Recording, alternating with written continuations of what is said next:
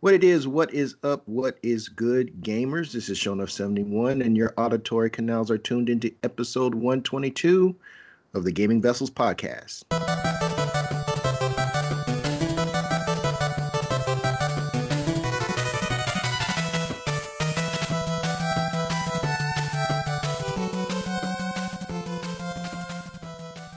And as usual, I am not in the digital studio alone, but unfortunately, this week we are missing one partner in crime, that being Dez, aka the Bay Area Terror, aka the High Res Heyday, aka Cat Daddy, aka Gamer Stepdaddy. He will unfortunately not be able to join us this week because he's not feeling all that great.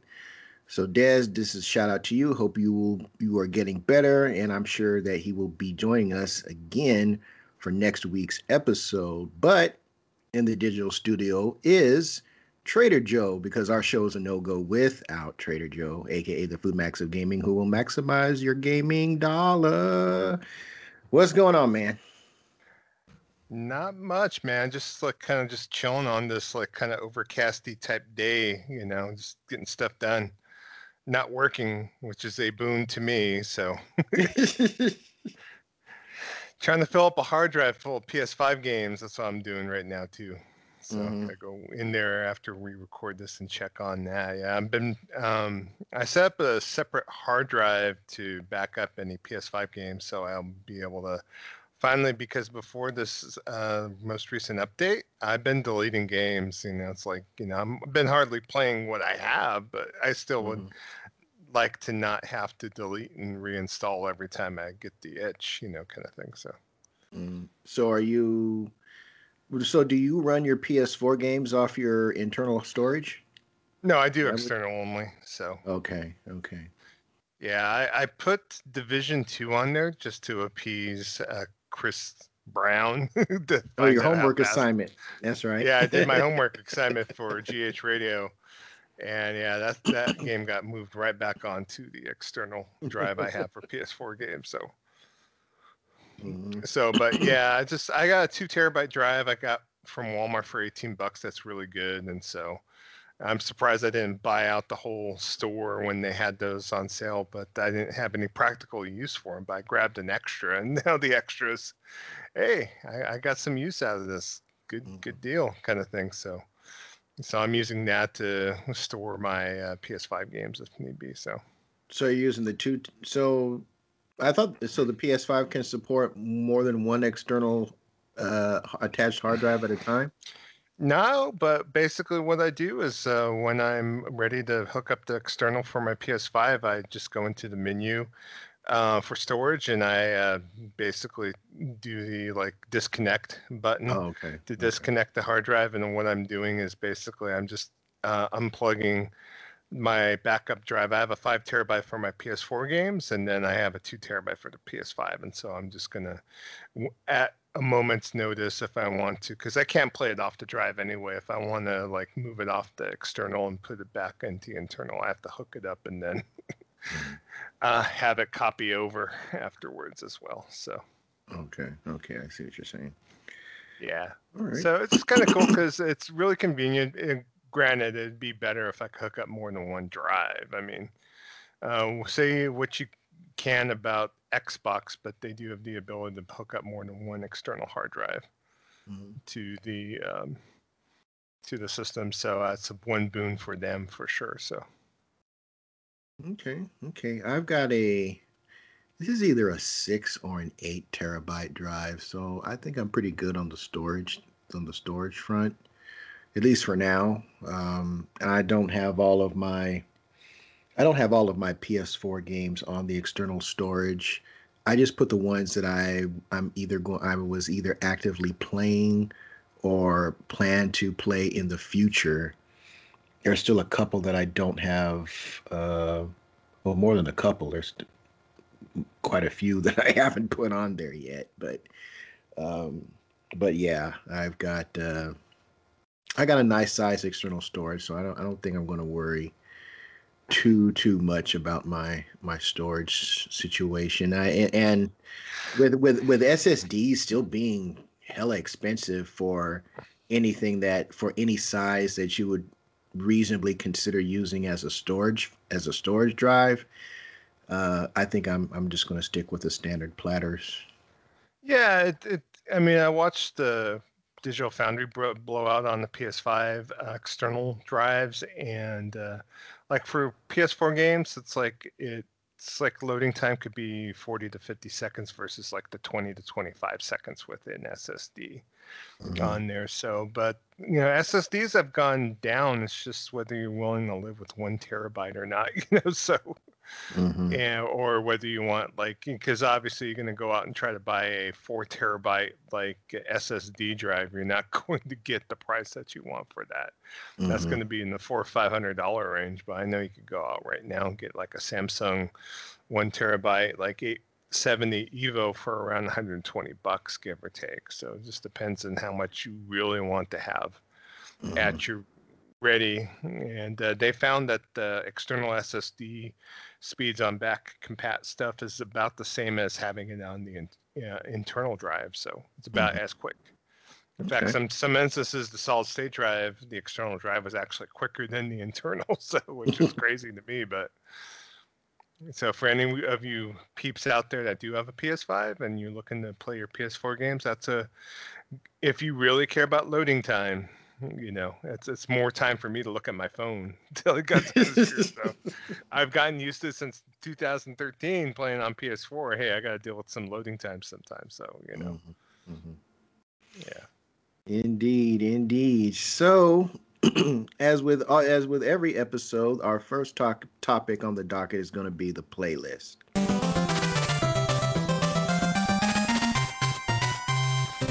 So Trader Joe, you're up. What you been playing, man? A lot of Monster Hunter Rise still. Pretty much I've been dabbling a lot online. I've been playing with a few listeners too. Gerald joined us on Monday on there. We were knocking out some more of his hub quest if need be. Then John BT posted in the Discord on Wednesday, and I guess he beat Magnamalo on his first try, and so it's like that kind of got my eyebrows raised a bit. I saw him online, and he mentioned, "Hey, I got time for one game," and so me and him went into the mix along with Alberto, and I went into my hub quest because I had an urgent quest to beat Magnamalo or face Magnamalo, and I thought, okay, this is kind of early to be fighting Magnamalo. Is this like one of the kind of cheesy because a lot of times with World, what they did was they had exposition where you fought like one of the Elder Dragons for the first time, and it was like one of these missions to where you fight them up for a certain point, and then they would fly away or go somewhere and leave and whatnot. But it wasn't that way. We just went in, and John kind of helped me along. I brought some Mega Demon Drug. I brought some Mega Armor Skin with me, and we defeated it on my first try. So, well, you guys are better in the game than I am. I suck at Monster Hunter. I got 400 hours in World, and I don't know how many I don't know how many in Rise, and I'll be the first one to tell you I suck at the game. So more power to you. Me and Des were kind of sitting there talking about, I wonder what happened with Kev. I wonder why this was so hard for him, because it wasn't as hard as I thought it was going to be. And maybe it has to do with the Charge Blade with you, maybe? I know, is the Charge Blade like a newer weapon for you as far as No, I was Charge Blade in World. I was mostly bow in World, but I started out with Charge Blade, so I ran both in World fairly successfully. Gotcha.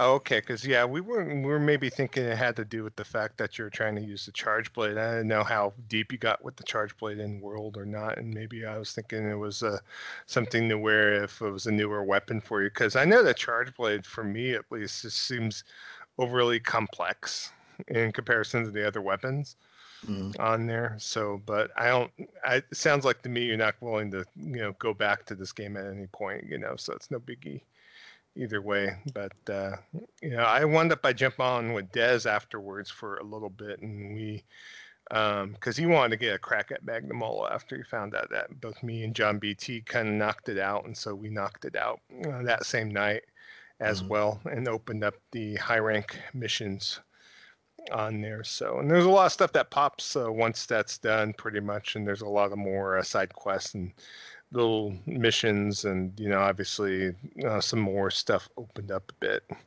on there at least. So there's enough meat there. I've got like a nice long laundry list of different monsters coming into the mix, and we're not talking about news this episode, but the next title update's coming next week. It's going to drop before the end of the week, I believe, next week, coming up. When this episode's published, it'll be dropping that same week. So, so we'll definitely take a look. And it's been taking a lot of my time. I've been enjoying playing quite a bit, and so that's pretty much been my go-to. I also been playing a little Outriders, a little bit with Dez on there. I haven't progressed too much. I went to some sort of Ice World from there, and was looking to secure something for the Doctor. And I haven't really delved in any of the weapon like modifications and stuff you could do and whatnot. I know Dez was definitely way more into it than I am. I think he's up to level 17 with his Pyromancer, I believe. I'm like level 13 right now. The game's been okay as far as it running. We dropped out of the party once on there, but it's not as bad after they disabled matchmaking, after they disabled crossplay on there. So I know quite a few people. I know John BT commented to us that this is something that he's going to be getting into, but only on a deep discount or at least a sale of some sort, so on there. I don't know how deep that sale is going to be for you, Kev, to get back in, because I know you definitely liked playing the demo, right? I mean, we grinded enough on it. Is it? Yeah, I like the game. I definitely want to go back and play it. It's just the developers, like I said on last week, just the way the developers been handling the loss of inventory just really didn't settle with me in comparison to how the guys that did No Man's Sky responded to it, and their game wasn't broken. It just wasn't what was promised. I just think that People Can Fly could have been a little bit more humble in their approach, instead of cracking jokes with the emojis with frustration emoji. I get that they were trying to make light of it, but it just came across as being a kind of arrogant, in my opinion. And I mean, they already got my money because I bought the game new. So, they're not it's not going to, me taking it back it doesn't hurt them at all, quote unquote, because they've already made that money, since this supposedly isn't a game as a service game. But, when it's fixed, like officially fixed, then maybe I'll go back. But I'm kind of in line with that thought. I'll go back when there's a discount. For sure. Or if you maybe could score a Series X and grab Game Pass, but I don't know if I don't know. I mean, I don't know whichever comes first, the chicken or the egg. I'll take the chicken or I'll take the egg. I forgot to ask the GameStop manager at my home store whether they were going to get any systems in. I saw that they got systems in this past week, but they were for the Xbox all access pass, and I doubt you want to get on that, hey, pay $35 a month for X amount of months. I know you already had the credit to spend, so it's. Well, I mean, people were saying that they wanted $800 for the system alone through that program. I saw that on Twitter. I don't know how accurate that was. Well, you're paying the actual retail price for Games Pass Ultimate, basically, is what they're considering in the price. So there's no actually interest that they're charging for it. It's just you're paying retail price for the entirety of the system plus retail price for whatever how many months of Games Pass Ultimate on top. So, and obviously if you're savvy $800? enough, well, Games Pass Ultimate I believe is what, $15 a month. So you figure $15 a month times 36, which would be like for 3 years. That would take you to $540 right there, and they're probably giving a little bit of a discount between the $540 and like $499.99 for the price of the Series X. So that's like perceived $1,040 in value, $1,040 in value. So that just seems they should. My understanding was that the Game Pass was not part of that program. Is that you were just paying for the base, the base system, just the box, no games, just the box and the controller. No, it comes with Games Pass, so that's part of the deal. That's part of the perceived quote unquote value of Games Pass All Access, Xbox All Access. So yeah, and you can't use store credit to get that anyway, so there's no point. No, not at all. No, I'm good. Better off saving that credit for a Miko or something. So. No, I've already got that through the founders edition coming through the manufacturer. So good deal. So yeah, I got in on that. Purple people eater looking. Actually, no, believe it or not, I kind of sort of wish I would have gone with one of the other colors, because the founders edition, and it turns out it's not so founders, because the quote unquote classic with the faux wood grain is going to be available in the stores too. Oh, is it? Okay. Yeah, I was kind of let down by that. It's like, well, you were kind of pitching this as, the Founders Edition. You get this and the exclusive, finish on this box, and it's like, no, not really, because when the thing comes out, they're going to have the faux wood grain. And looking at the console, just taking in the console in pictures at a distance, I think the other colors look better than because the faux wood grain, the way that console is designed, it just doesn't look right. Gotcha. Unless it's like in the form factor of the original Intellivision. It's not. It is not. Yeah. It is completely different. It is more in line with maybe the Intellivision 2, which was a smaller box. I have the Intellivision 2. It's going to be interesting. I'm going to try and do some. I wish I could do like comparative video, but I just do not have the equipment, and I don't want to invest that kind of money to get that going. But I remember that system quite well. I had a friend with it, Intellivision 2, and I like the look of it compared to the original OG, in my opinion, though, like off-white. Yeah. And so it is more in comparison in size to the Intellivision 2. So I'm gonna definitely, my Intellivision 2 is at my mom's house. So I'm definitely going to be taking some like measurements and seeing how the two stack up against each other, but size wise. But yeah. But anyway, sorry for that. No, you gotta be careful when you ask me about retro consoles, because I will go down that rabbit trail like nobody's business. That's what the listeners listen to the show for. It's all this sidebar stuff. It's like no big deal.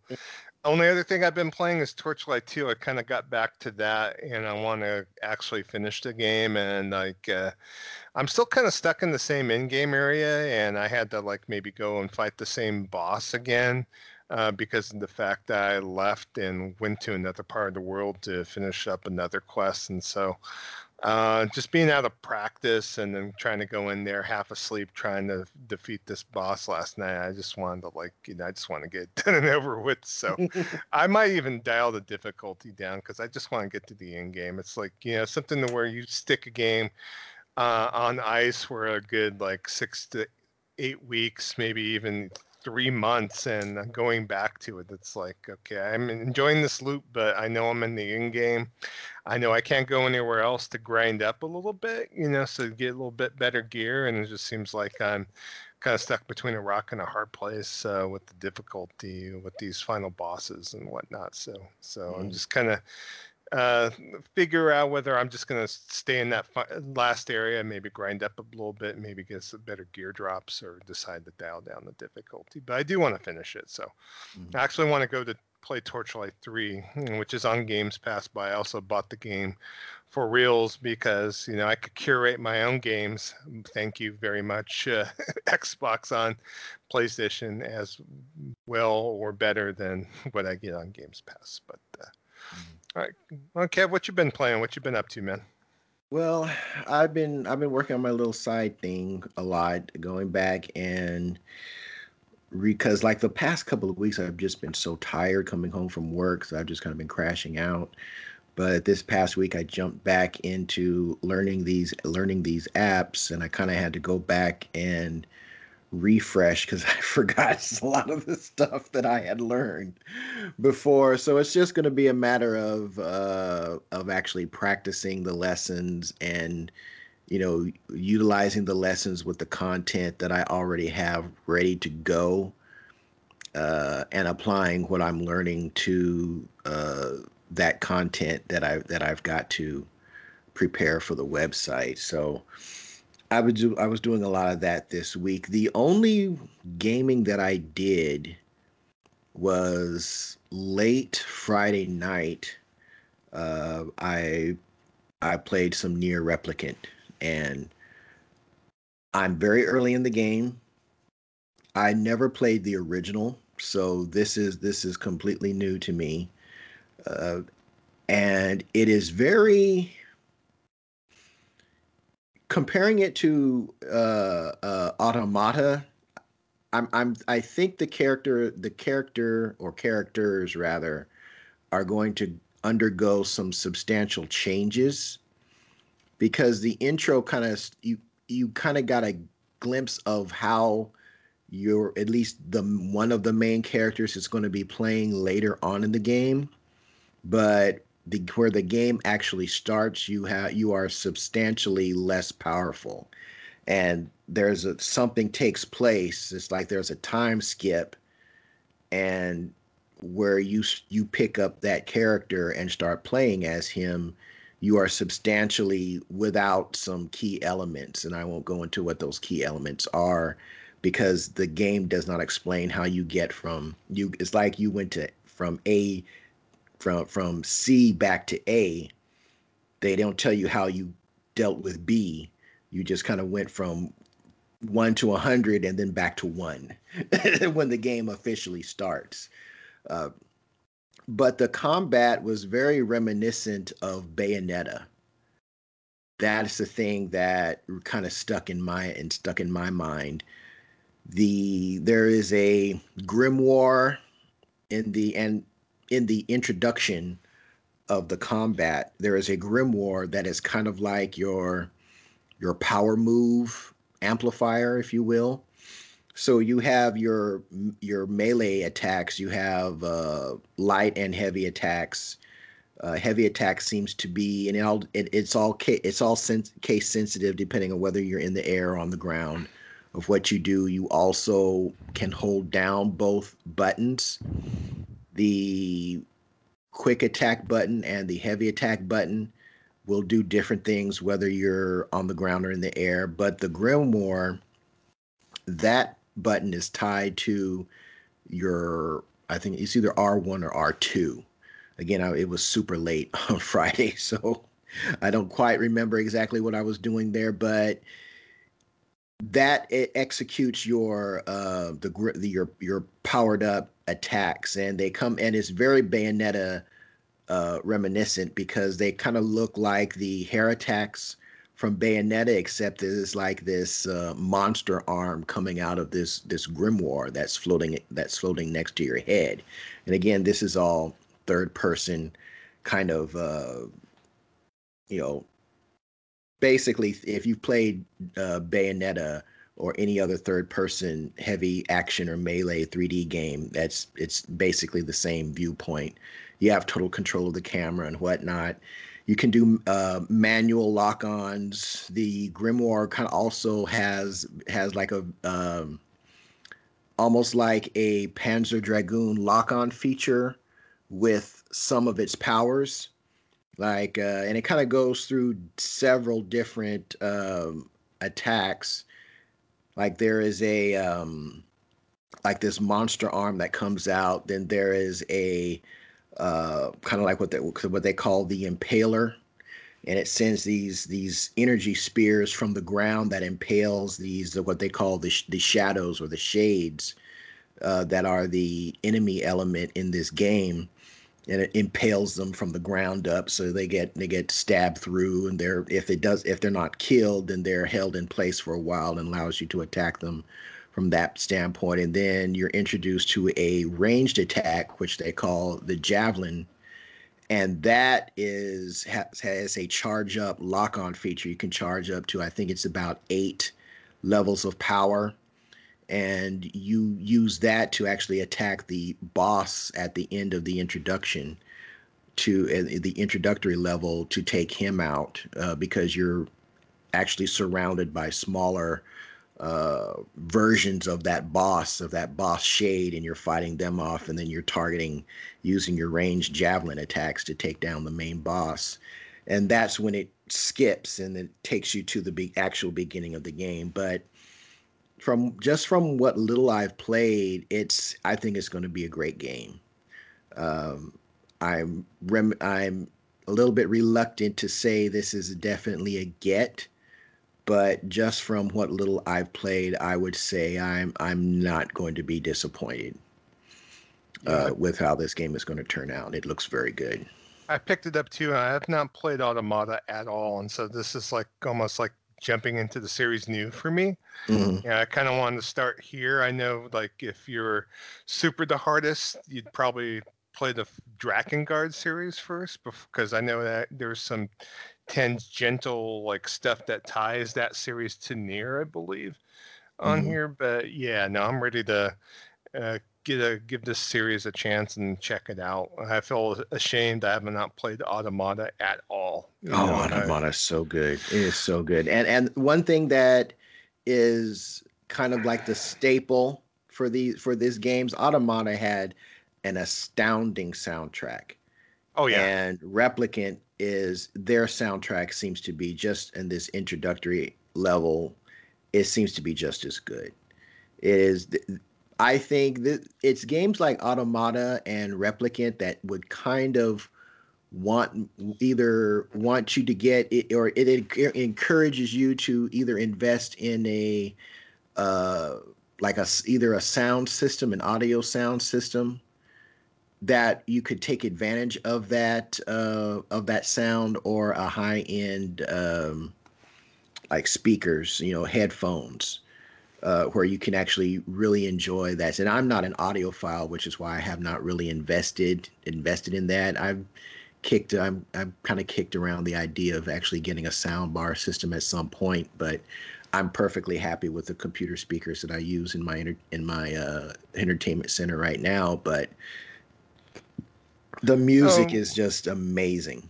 Absolutely well, maybe for this game, just pick up a pair of nice headphones and connect it to your DualSense and just have at it, So yeah, I don't know. I said it kind of makes me want to do that. I'm not saying I got the spare headphones you could have. So I mean, I got headphones up going out the yay over here.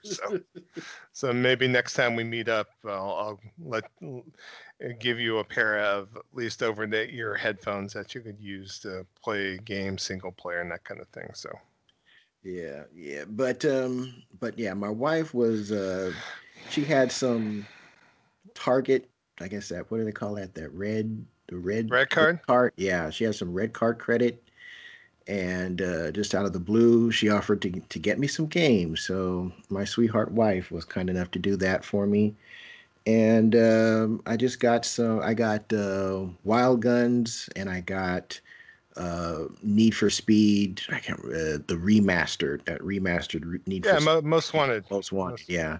I haven't had a chance to play either one of those yet, but I have them. I do have them loaded. But yesterday was a cool day for me because I had a chance to hang out a little bit with my nephew and his kids. My great nephew EJ and Anaya, love those. They're like two of my favorite people in the world, and actually I saw 2/3 of my nieces and nephews. I didn't get to see little Faye, but well, that's not. He is my middle nephew's child, but I didn't get a chance to see her. But they were over at my mom's house visiting her for a little bit, so I got a chance to run into all three of them. So it was great to catch up. And so my little nephew is playing Monster Hunter Rise, and yeah, I had told him the beating that Maggie had given me, and he looked at me. He gave me this look of disappointment. So I feel that I have lost a little bit of my gamer cred in the eyes of my little nephew. So I went back and I picked up that damn game again. So I have Rise again for Oh, specifically for the purpose because EJ is just like super into it. This game has actually taken over um Super Smash right now. I mean, he's still a Super Smash player, but he's not really as into it right now. He's kind of put it because kind of like on the back burner. But I think he's still going to keep up his Smash skills. But right now, he said the only game that he's been playing since it came out has been Monster Hunter Rise. So hopefully his back is strong because he's going to be carrying his uncle through through at least through the Maggie fight. oh, we'll help you out, man. It's Yeah, like, you know, yeah, it's not a big deal. In fact, if you get up to him in the hub, we have no problem. I mean, John BT, me, Dez. I mean, will all. I think even Gerald's mentioned the fact that he got to the end game on the village. So mhm, on there. So we're definitely going to be playing with Gerald again this upcoming Monday. So mhm. But yeah, he was like, because I told him of some of the woes. He also joined our Discord, so shout out to him uh, for about my Magnum Malo woes, and he's like, so was it the multiplayer or was it the village? And I said, man, it was the village, Maggie. He said, really? And he kind of shook his head in disappointment. So I have to redeem myself in my nephew's eyes, and that's the reason why I went back and picked it up. So uh, I gotta restore my honor. So good that's deal. Well, why I went ahead and picked it up. But man, I'm that's I'm really. Oh, go ahead. I'm glad you jumped back in the fray. I mean, so Oh, if it wasn't for EJ, I wouldn't. gotcha. I'd be done because it's like I told him. I think World is a superior game to Rise. That's just me. And he's kind of in agreement. The only thing that he likes better than World is he likes the wire bugs, the function and the switch skills. Yeah. Uh, he likes that, but he said other than that, he likes World better too. But he has been having a lot of fun with Rise. So I said, well, I said, since it's like you seem so disappointed in your uncle over my failure, so let me go back and get back into this game. But that's really all, and that's really all I've been doing this past week, man. All right. Good deal. So we are going to move on to our main event. That's going to be the next topic on the docket.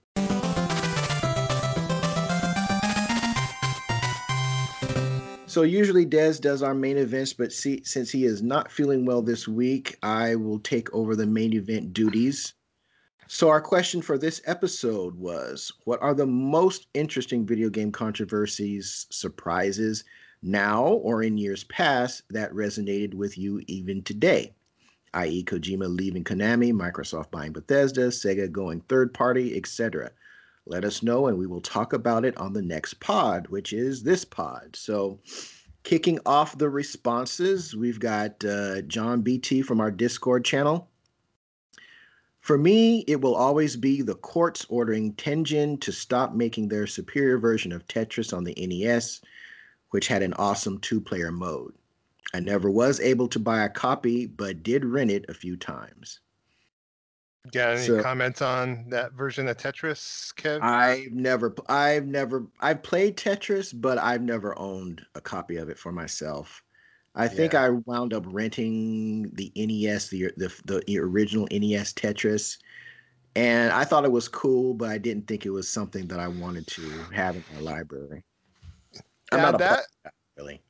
yeah, that version of Tetris was way superior to the NES version. In fact, that's the version that Tengen brought out that Tengen's basically Atari Games, and they brought out the NES copy of that game. But Nintendo kind of went through the back roads with contract disputes and whatnot to grab the license out of between Tengen's feet basically and sued their ass to take it off the market. So Nintendo and were some gangsters. I think every console manufacturer has gone through their gangster period yeah. when it came to deals and securing content, but Nintendo were some straight up gangsters. Their Nintendo seal of approval was highly overrated with a lot of the games. I mean, not talking about their first party, but that seal was on every game that came out for the NES.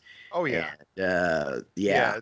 Tengen, what they did is they reverse engineered the chip and they were making their own carts and they got sued. But Hmm. on top of that, Nintendo saw that this Tetris was like a phenomenon, and so they went back behind their back to talk with, at the time, Soviet Union like licensees to grab the Tetris license back from behind their back, basically, because the you'd have to go back. I know there was an article and or a book written about this where, even though Tengen thought they had the license, Hmm. they don't really officially have the license. So there's a lot of back and forth about that. So Hmm. Well, was there also a deal with Nintendo locking down uh, the license to even manufacture carts that were compatible with the NES?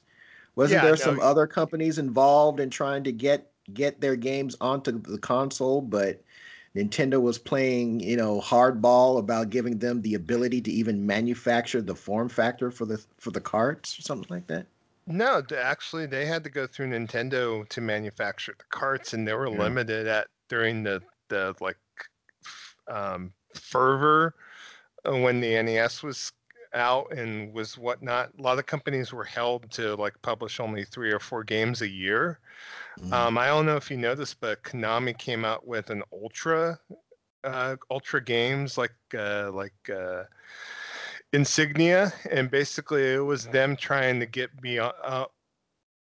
out of the requirements of how many allocated cartridges they had from Nintendo. So they created a shell company and another imprint to publish more games, basically. So I want to say that my NES copy of Metal Gear has Ultra on it. yeah, that's Konami, Yeah, basically. that's It's gonna. it's Yeah, yeah. it's almost like you have a record label, but you have like different insignias, like say Warner Communications had both Atlantic and Hmm. Elektra and all the different, but it was basically from the same company, just different sides of the company. So yeah, Ultra was an insignia publishing thing that Konami did so they could publish more games throughout the entirety of the year from Nintendo and could obtain a license to manufacture more games, Hmm. basically. So on there. But the thing about Tengen Tetris though, it was just way better than, in my opinion, than the regular NES one. And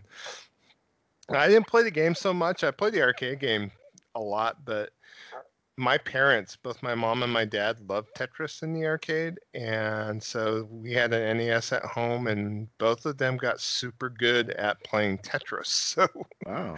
and it was their game. I mean, I'd go over, even when I was living there. Mhm. I was living at home till I was 24, but they were playing that one version of Tetris like for like years and years afterwards. I go over and I see my dad throwing the game on its highest level, on its highest speed, and he's sitting there like clearing from level 20 to get up to level like 25, 26. And he'd clear all the garbage blocks out because he would start with the like all the garbage blocks almost up to the top and clear the board, move on to 21. And he would keep it up like on pause and like would watch TV and go back to it and stuff. So, and both him and my mom would play co-op too. They had a NES satellite hooked up to our like it was like a 25-inch like old school Zenith like tube TV, and God bless their souls. It's like I would go over there and watch TV. They turn the TV off, and I'd see the CRT burn of Tetris. That's some burn in for you. There's some burn in. Yeah, there's some burn in for Tetris. You could actually see the board and like the score indicator in the middle of the TV while the TV was off. So. So yeah, my parents, they helped support my hobby, but they played quite a bit of games too. My mom, once I had their NES and I have their copy of Tetris somewhere here, but at one point they had like an NES satellite. They had it hooked up on the coffee table. They put batteries in it every so often. My dad, I'd have to go and try to secure like some decent NES pads because he would wear out his like NES pads. And so we were doing a little surgery on the D-pad to put new D-pads into his NES pads, or trying to get like different pads and whatnot for it because you'd wear it out playing that. And Dr. Mario was also my dad's they'd play that game love or money, and like they would master it just like they did Tetris as well. So for me it was my dad was a gamer, but he was a closet gamer. He didn't want anybody to know. Oh, gotcha. So like the year that I got the NES for Christmas, he had I had gone to school. It was when we had returned back to school. I went to school and I either let us go a little bit early, or I can't remember the specifics, but when I got home, he didn't hear me come in. So I do my usual routine, grab either a glass of OJ or some water from the fridge, drink that, got my backpack with me getting ready to start my homework, and I go into my room. And my dad is sitting on my bed with literally every game and every instruction manual in those games wide open, controller in his hand, staring at because he didn't know I was in, and I was looking at him for like a couple seconds before he noticed me in the doorway, and he gets up. Well, you never told me if any of these games worked, so I need to make sure that these games work because you never told me. And I need to know if I need to take these back to the store and get money back. So you were supposed to tell me if these games worked, and he just stormed out of the room as if he got caught with his hands in the cookie jar or something. And I was just like, that image will always stick in my mind. I mean, literally, he had. My parents bought me a crap ton of games when that year that system came out. Every game that they picked up for me that year, the boxes were open, the instruction manuals were all willy-nilly on my bed, the carts were all willy-nilly on my bed, and I want to say he had my memory wants to tell me that he had golf, NES golf, in that he was playing that when I walked in, but I'm not 100% sure. But no shame with my parents, man. They take us to the arcade, and my parents would play Pac-Man together. They'd play Centipede together, and they would play whatever. I'd play games with my mom. We would play like Sega Master System Monopoly all the time, and what other games, the Vegas games and that kind of thing. So, my mom. When he took me to video pinball, he would play when Zaxxon came out. That was his deal. That was the one. That was the game that he was on. He would play Zaxxon, and that's actually how I was able to get my parents to buy me a ColecoVision, because they had Zaxxon as one of the games that was available. So yeah. Yeah, no, gaming was part of our thing. When Atari 2600 Pac-Man came out, we all played. So even my dad. So Yeah. Now my mom, she still has the house record for there was this Intellivision game called Sharp Shot, and it was like a compilation of several like they were like stripped down versions of the full Intellivision games. Like there was a football pass thing, there was a sea battle, and there was a Dungeons and Dragons that was like these quick little mini games, and then there was also one for auto racing. And my mom had the house record for the sea battle, and that was like this submarine would go back and forth across the bottom of the screen. You had no control of the sub, but what you were doing is you had to shoot the ships that were coming around this peninsula.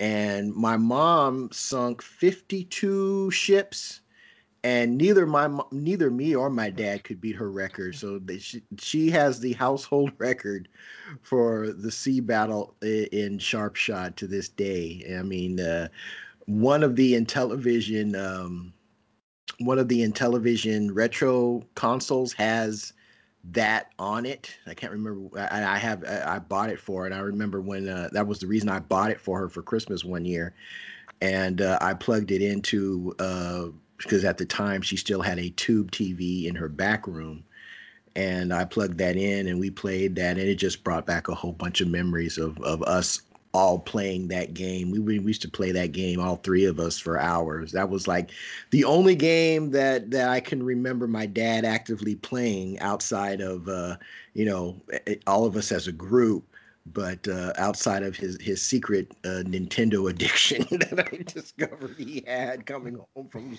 from school early that day. But Maybe this yeah. will be a good main event for like a future episode as far as memories of gaming with parents or Oh my growing up, God. that kind of thing. Yeah, Oh it my might be a good God. thing. So if you have any reactions, anyone out there listening to this, definitely let us know. Send them in, and we'll read them on the show as part of a vessel line or whatnot. So Okay, indeed, indeed. So, and our next response we got from a co-host Dez, and his response was Microsoft buying Bethesda. The controversy is them trying to force me to plug in and turn on my Xbox. So, so I don't know. shameful, so shameful. Do you have a response to the shade thrown by our co-host in that regard? I don't know. I was trying to get him because I know even when he's moved quite a bit of time ago, and he has not turned on his Xbox at all. In fact, I even offered to put my account on his system so he can enjoy Games Pass, and he doesn't even want to bother. So I was trying to get him to sell his Xbox One S over the weekend because GameStop was giving $150 for it. So, but Mhm. we'll see when Bethesda's big bangers come out. What Desmond will do, we'll see. So Mhm. he has a PC now, so maybe he'll just game on the PC. You never know. So Yep, that might be the case. I am sans an Xbox right now. I traded in my One X some time ago. I think there was a deal or something going on at that. I can't remember, yeah. but I have enough GameStop credit to get a Series X. So I'm just waiting until they're, the either online or in store, whenever, whenever the opportunity presents itself. I see them come online, but they mainly pimp their bundles, and I wouldn't want to buy a Yeah, bundle. I'm not buying it. I refuse to buy one of their overpriced bundles. I'm not, hey, get the system and an extra controller, 3 games you have no interest in playing for $780. No, thank you. Uh, no, not going to do that. It's like I'll buy the core system with my store credit when I'm able to do so. I'm not going to trip on it too much. So, Gotcha. All right. You have any controversies or surprises? I know I have a uh, couple, so I've got one, and it's kind of it's a deep cutter. It's a deep cut. It's not one that was really talked about that I can recall in the gaming press, but it is one that has been discussed later in interviews from programmers from that era. And what I'm talking about is the purposeful de downgrade in quality in games from gaming manufacturers that also put out a console. And case in point is Donkey Kong by Coleco, because Coleco put out their own console back in the day. It's called the ColecoVision. I have one still. It's looks as brand new as the day it was made at the factory. I'm real proud of that. I also got the Turbo Wheel, which is also probably my favorite peripheral ever. But Coleco also made games for other consoles. Before I got a ColecoVision, because the console was already out, and the console came with Donkey Kong, and that version of Donkey Kong was the closest you were going to get to the arcade at that time. It was really darn close to the arcade original. But they also put that game out. They put it out for the 2600 and the Intellivision. So before I got Donkey Kong on ColecoVision, I got the Donkey Kong for Intellivision. And that game was absolute garbage. I mean, the monkey the monkey only animated on one screen. And when I say animated, it's like he lifted one foot, put it down, and I want to say he lifted like the same foot a couple of times during the course. He didn't throw barrels. He didn't actually throw the barrels. He didn't do anything. He just stood there. And the only other level that you got was the one where you have to run over the rivets to complete the level to make Donkey Kong fall, and then the girders fall, then he falls out. He does not move at all. He is the same color as the girders. Everything is just like this unicolor blue. It was blue. Mario himself just looked like a roving block, barely identifiable as a human being, to be perfectly frank. And the music was just ridiculous. I mean, it was so poor quality that it's like there was no way that Coleco couldn't do any better. Now would in the Intellivision version of Donkey Kong look as good as the ColecoVision? No, because the ColecoVision was a more powerful system, but they could have done much better. The reason I know they could have done much better is because you can now, and it's been out for, I want to say it's been out for close to 3 or 4 years, maybe even 5 years. You can get Donkey Kong on the Intellivision through, what they call that, homebrew. You can get a cartridge. You can buy these homebrew cartridge. You can download the ROM and you can put it on the cart. And the last time I went to a retro convention, which is now, it was quite a few, maybe about several years ago now. They had that Donkey Kong running, and again, not doing no modifications to the Intellivision console whatsoever, using the same code that was available back then. They did a homebrew that was 10 times better than the trash that Coleco threw out.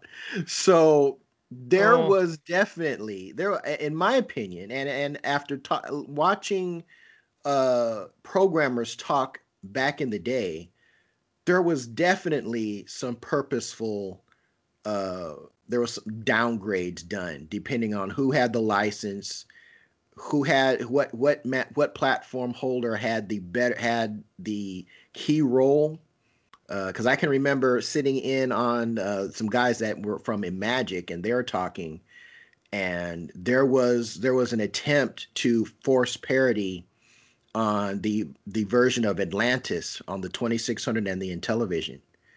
And I want to say that the Atari was trying to get there to be parity, and Magic said, no, we're not going to do that. And that was kind of sort of the thing for the day, because if you ever played the 2600 of Atlantis and the Intellivision version of Atlantis, the Intellivision version is almost a different game. It is far superior than the 2600 version. So I think a lot of that stuff went on, and some of those programmers now that they've long since retired, and when they were on the circuit, they're free to talk about some of those things that went on behind the scenes. So, I'm sorry, go ahead. Oh no, I was just going to comment because at least for me, I bought Donkey Kong for the 2600, and my dad got it for me from Montgomery Wards, and I played that thing just like the Intellivision port. It was crap. Yeah. It was other. And my thing is, I wanted to play Donkey Kong. I wanted to play Donkey Kong so bad that as soon as I saw that the ColecoVision had that 2600 module that you could play your 2600 games with, I talked my parents into returning the 2600 back to Sears, because my dad still kept the box, God bless his soul, and my dad was always up to return an item years afterwards to try to get most or all the monetary value back. And so we wound up returning the 2600, got like the full retail value for it, even though I owned it for like a good 2 years, and went ahead and grabbed the ColecoVision, and I did get the 2600 module, so I was able to play my 2600 games as well. So and I actually played a decent version of Donkey Kong once I got the ColecoVision, plus Zaxxon, plus Mousetrap, plus Venture, plus everything else that the ColecoVision offered at that time. Sub-Rock. Oh yeah, you talk about that Sega arcade game, the port. Yep, you know it, man. Turbo Wheel. I guess I was spoiled. I don't know. You could probably say we were both spoiled, right, Kev? Yeah. I use the cocaine / drug panic to my advantage, because that was the reason why my parents kept me playing games. They said, we just don't want you to do drugs, and that was their response. That's how they responded. I took full advantage of that. I fully admit. But yeah, so for next week, we do have a main event question. This was inspired by one of our listeners, John BT. Well, let's go back, Kev. I wasn't able to talk about controversies. I'm sorry. Oh, that's right. I'm sorry. My bad. It's only two of us. I'm losing track. So please, definitely go ahead and mention your controversy, my friend. Okay. Do controversy. I know Desmond will appreciate that. I can't sing that word crap, but I don't know if they're controversies, just things that kind of stood out to me, like surprises, I would guess. First one for me had to do with, I don't know if you remember this, Kev, or not, but this is when Capcom came out with a press conference and announced what came to be as the Capcom 5. I don't know if you remember this or not, Kev. I do not. But this is, remember when GameCube was kind of just not doing so hot, and they wanted to lift up the Japanese developed games and whatnot. So at that point, Capcom had a press conference and announced 5 separate games that they're going to bring out, and they're only going to come out in the GameCube and the GameCube only on there. So they announced PNO3, which was a third-person shooter, Beautiful Joe, Dead Phoenix, Resident Evil 4 on there, and I believe also Killer 7 was announced as well. And so these are what became known as the Capcom 5, and these were going to be GameCube exclusives. That's when also Capcom came out and they did the Resident Evil remake and Yeah, it only came out for the GameCube, and then we're Hmm. bringing out all the Resident Evil games on there. In fact, they weren't going to bring it out for PlayStation and all, and so they basically decided to put all their money down on the GameCube and with Nintendo at that point in time. So I guess I don't know if they had a riff with PlayStation, but to me that kind of stood out to me. It's like, oh, it was like a big surprise to me at least on there. So and like I Dead Yeah, Phoenix wound up getting canceled, but the other games like Resident Evil 4 when it was released was a GameCube GameCube exclusive exclusive. Yeah. for a while, yeah, until they decided to port it over to the PS2 afterwards. So and same thing with Beautiful Joe. So Yep. A lot of people that I think a lot of people were convinced to get a GameCube when those games came out.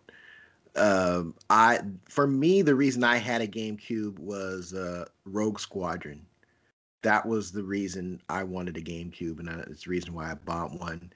Uh, Back in the day, I didn't have the funds to actually collect systems.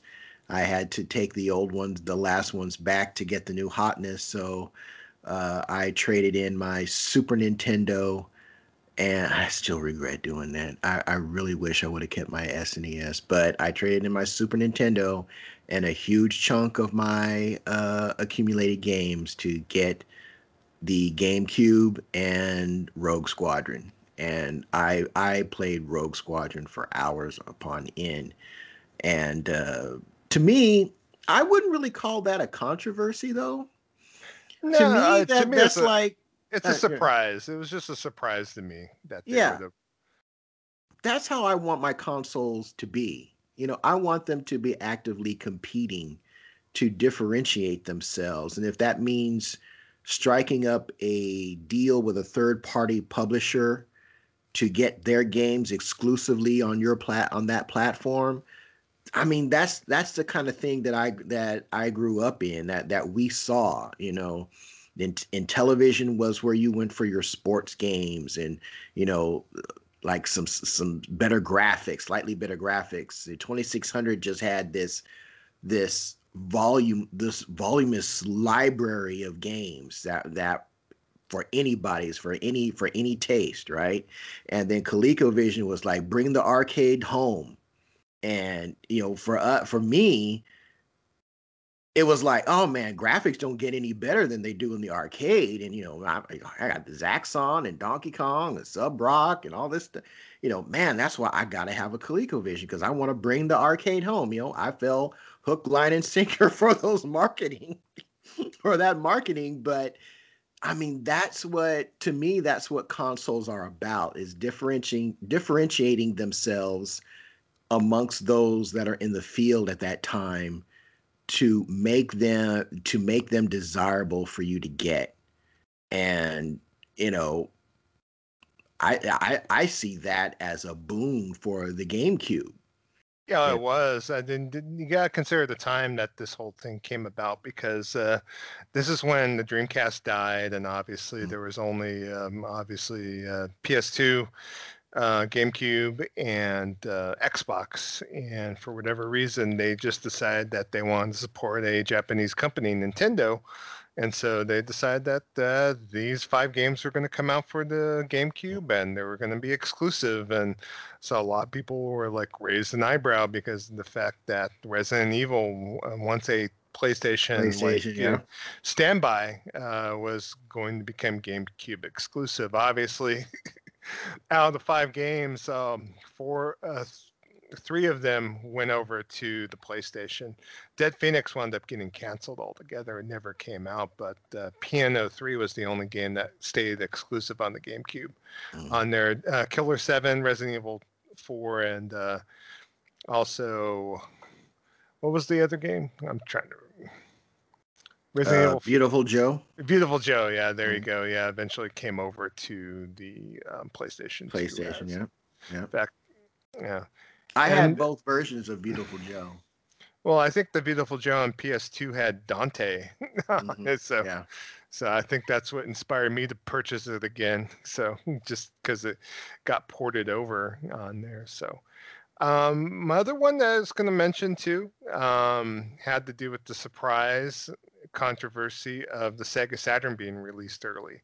So Oh I don't know yeah, if you remember the first I remember that. E3 back in 1994, but Sega got their lunch handed to them because they decided, because of whatever they decided at the time, they decided to surprise release the Saturn at E3, and they announced that it was available at only a few retailers on there. So they really just alienated everyone else, that all their other partners like Toys R Us and KB Toys and whatnot, because you could only get the system at Software Etc. And I think there might have been one other retailer, and they brought it out for $3.99 on there. And unfortunately, during the E3 week on there, this happened to be where the surprise announcement came prior to Sony announcing the price for the PlayStation, and the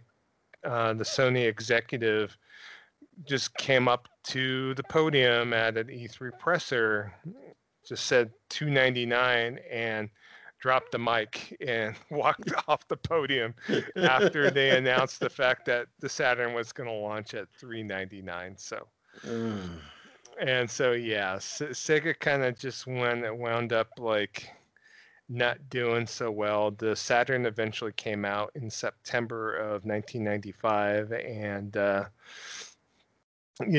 didn't do so hot retail. For me, it was crazy for me because I think I've told this story on the show one other time, but I didn't hear it because back then E3 wasn't something where I didn't have any internet. I didn't know what's going on, so, but I got a call from Software Etc. saying, hey, come on down and you could come buy the Saturn. We have the Saturn. It's like I already had a pre-order for it and I was ready to buy it, but I had to make sure I had a credit card with enough credit on it, because of the fact that I was planning on saving all throughout the summer to buy the game and launch games, and I wound up just charging it all on a credit card. I wound up picking up Panzer Dragoon and Daytona USA along with the packing game, which was Virtua Fighter, and that whole summer that I had. That's an excellent lineup, by the way. That's an excellent lineup.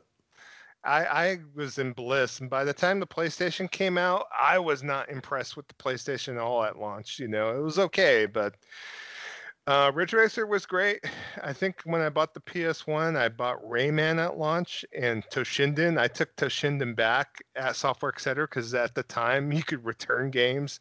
You could return games opened up to like 30 days and still get your money back. Because I remember working at Software Etc. All we did was went to the shrink wrap machine in the back and shrink it back up and sell it as new. So that's all we did. And there was no controversy for that at that time, So I didn't go in and say if it was a cartridge, make sure that the memory was, or the save games were deleted off the system before wrapping it back up. It's just something that you had to know that there was a possibility you might get a shrink wrap game as new at Software Etc. for whatever reason, but I definitely took advantage of that policy to try out a game or two and return them per se. But that was the other big controversy for me, at least the mic drop kind of moments at E3 when I found out later, but having the ability to be able to go in and play the system months early, it was just shocking to me. So could you imagine? It's hard to imagine a company doing that in today's world, particularly they would be just lambasted. I mean, I guess they were trying to do something different or unique, but it just backfired completely when you when you limit access to your product by just going with a couple of different retailers. It's and I'm assuming none of them was Walmart at the time. No, not at all. Another key issue. So, I think it might have just been KB and Software, if I remember properly. And so I know Toys R Us was probably appropriately pissed off, I believe, when I remember about it. So. Mm-hmm. So yeah, because like you think these other retailers are going to give a crap about you after you gave their Nope. competitors a leg up on this pre-launch, so. Mm-hmm. And I hate to say it, but there was like a nice after that launch, and it was like in late May that there was like no games for the summer above and beyond the three that I picked up. I know that the first game that I picked up after that initial launch was Astal, if you remember Astal. Oh, Uh, Astal was awesome. yeah, it came That out, I was a believe, in fun like game. August, September of that year, and I still hold the Saturn up equal to the PlayStation. I Oh know a lot gosh, of the people Saturn is don't. still my favorite console ever Yeah. for me. But it's I didn't get into it until well after its life cycle had ended, and maybe even towards the end of the Dreamcast life cycle, at least here in the States.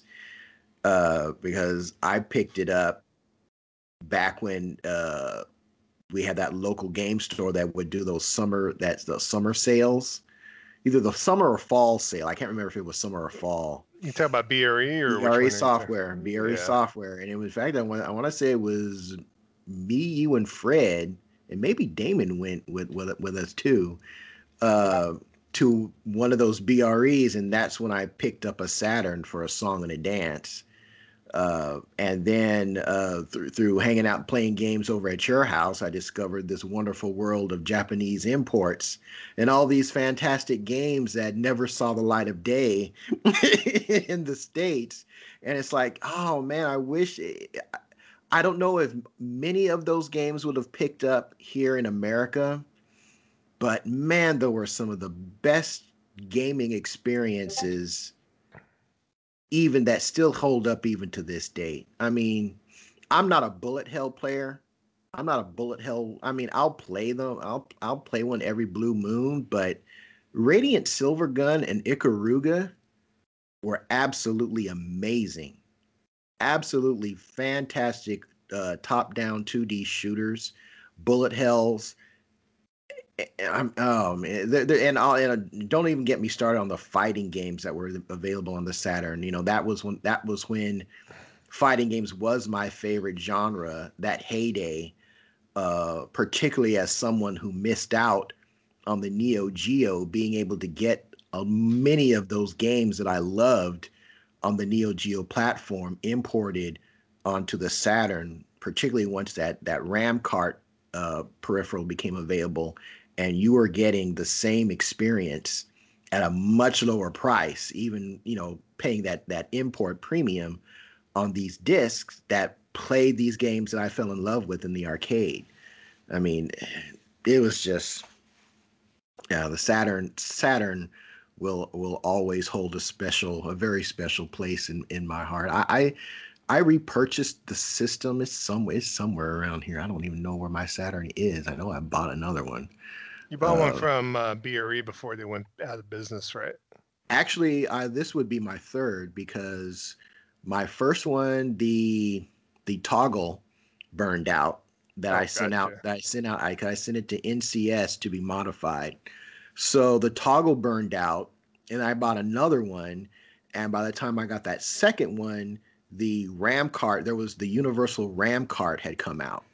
So I bought one of those, but and that's one of the reasons why I'm still bitter about giving away my collection is that like Marvel superheroes, um, those Street Fighter 2, Street Fighter Alpha 2 rather. I mean all those fighting games that came with the that were offered with the RAM cart, I still bought them with the RAM cart. In box, fight like fatal all the Fatal Fury games. I had those. You know, They're Waku worth a Waku pretty, 7. yeah, they're worth a pretty penny now too. Oh So man, yeah, yeah. So all those I games. I sold a lot of mine.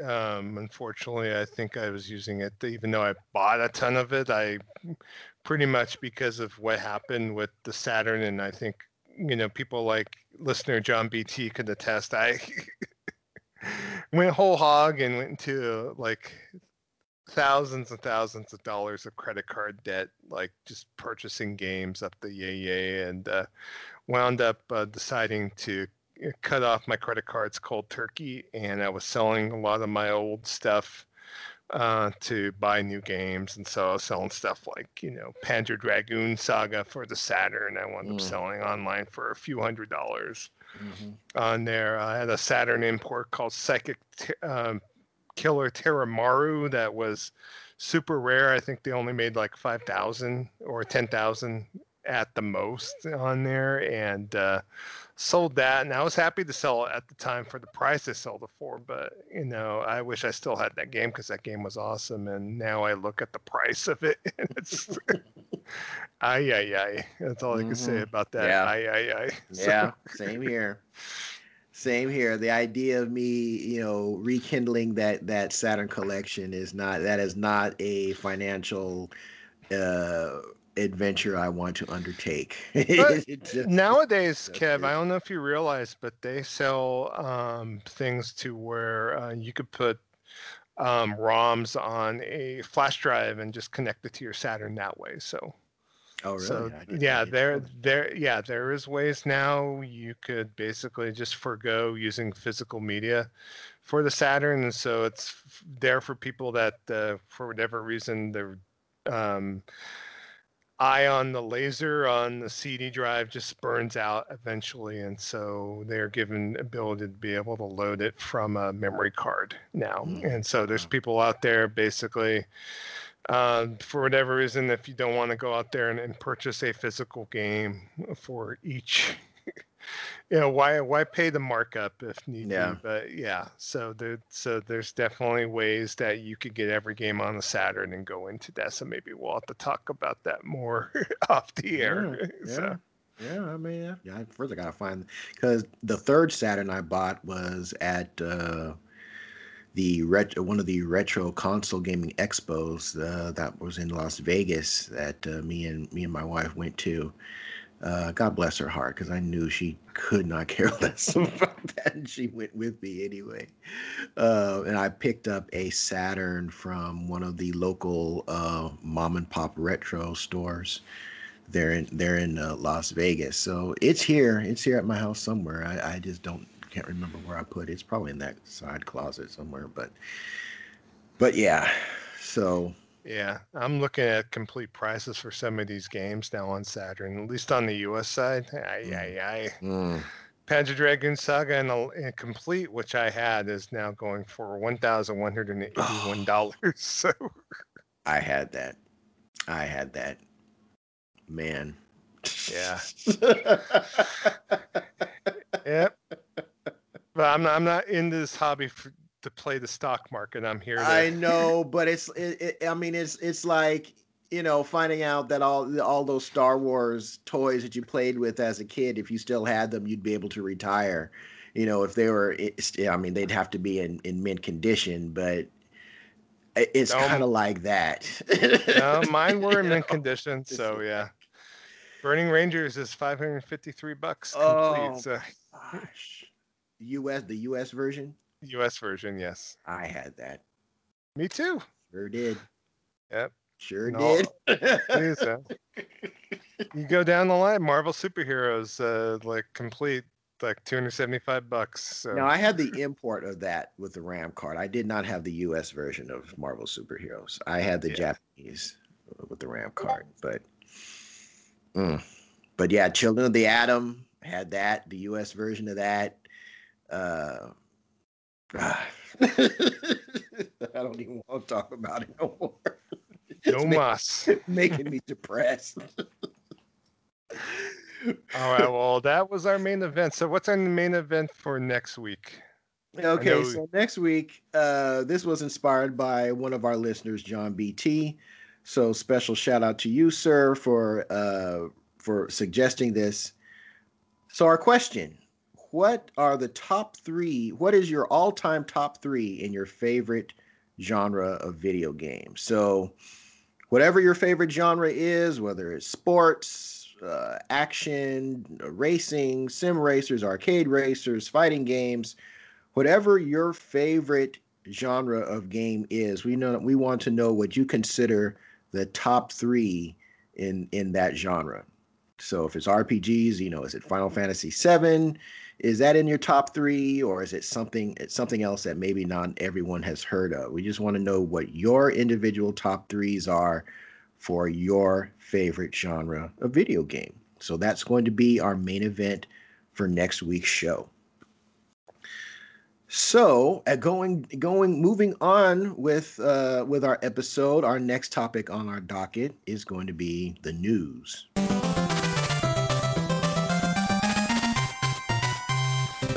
So, Trader Joe, you got the mic, my friend. What's going on? Okay, we're going to talk about quite a few things. I'll talk about some game announcements here real quick, and one's going to kind of tie into our discussion about the Sega Saturn. So, City Connection, a company in Japan, has announced that they are releasing a collection of 3 games, it looks like here. And it's going to be Magical Knight, Cotton 2, Magical Knight Dreams, Cotton Boomerang, and then Guardian Force. All 3 Saturn games. Shooters on there is going to be coming out on September 30th in Japan in both standard and special editions. So it's coming out for the Switch and also for the PS4 on there. So the collection includes Cotton 2, Cotton Boomerang, and Guardian Force.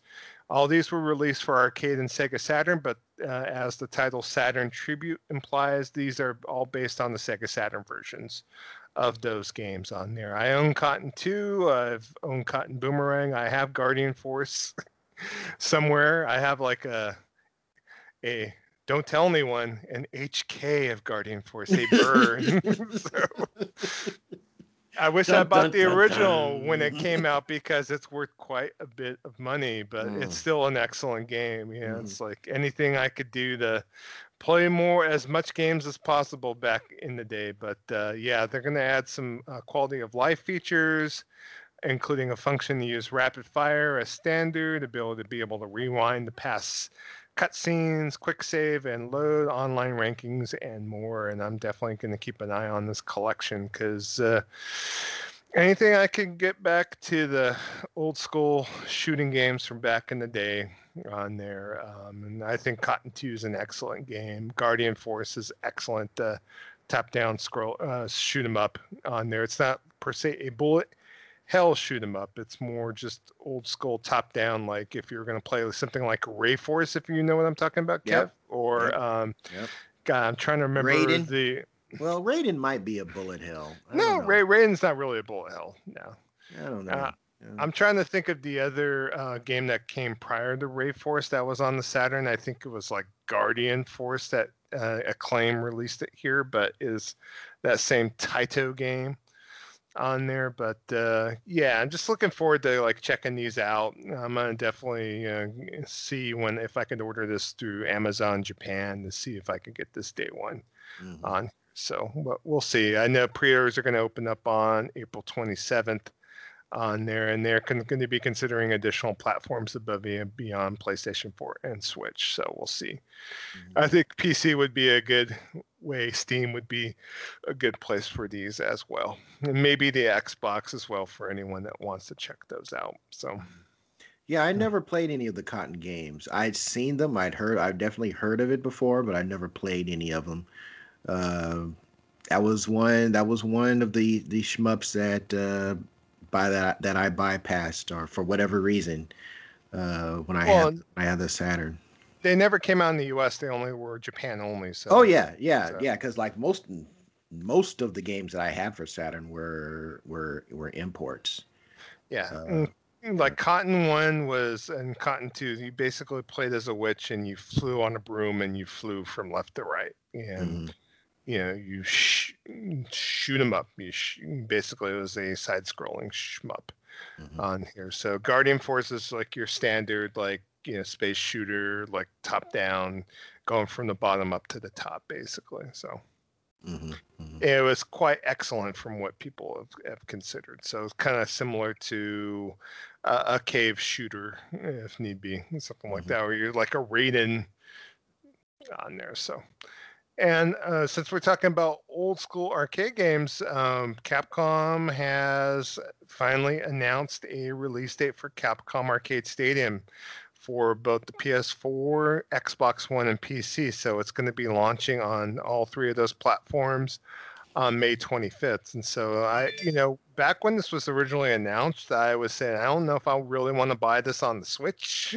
So there's nothing technically saying I can't play this on the Switch, but I just would probably have preferred to play it on these other consoles just for, trophies or, achievements if need be on there. So it's all the same games that are on the Capcom Arcade Stadium on the Switch. So you got certain games in packs, so you could buy individual packs for $14.99 each. They have one pack that has 1942 Legendary Wings, Bionic Commando, Forgotten Worlds, and Ghouls and Ghosts as part of the package. They have a pack 2, which includes games like Strider, Dynasty Wars, Final Fight, Carrier Air Wing, which was the sequel to UN Squadron, Street Fighter II, World Warrior, Captain Commando, and Varth Operation Thunderstorm, which is another game that's plays similar to UN Squadron in there in pack 2. Or pack 3 with a lot of bangers: Warriors of Fate, Street Fighter II Hyper Fighting, Super Street Fighter II Turbo, Cyberbots, which is a game that I only played on the Saturn back in the day.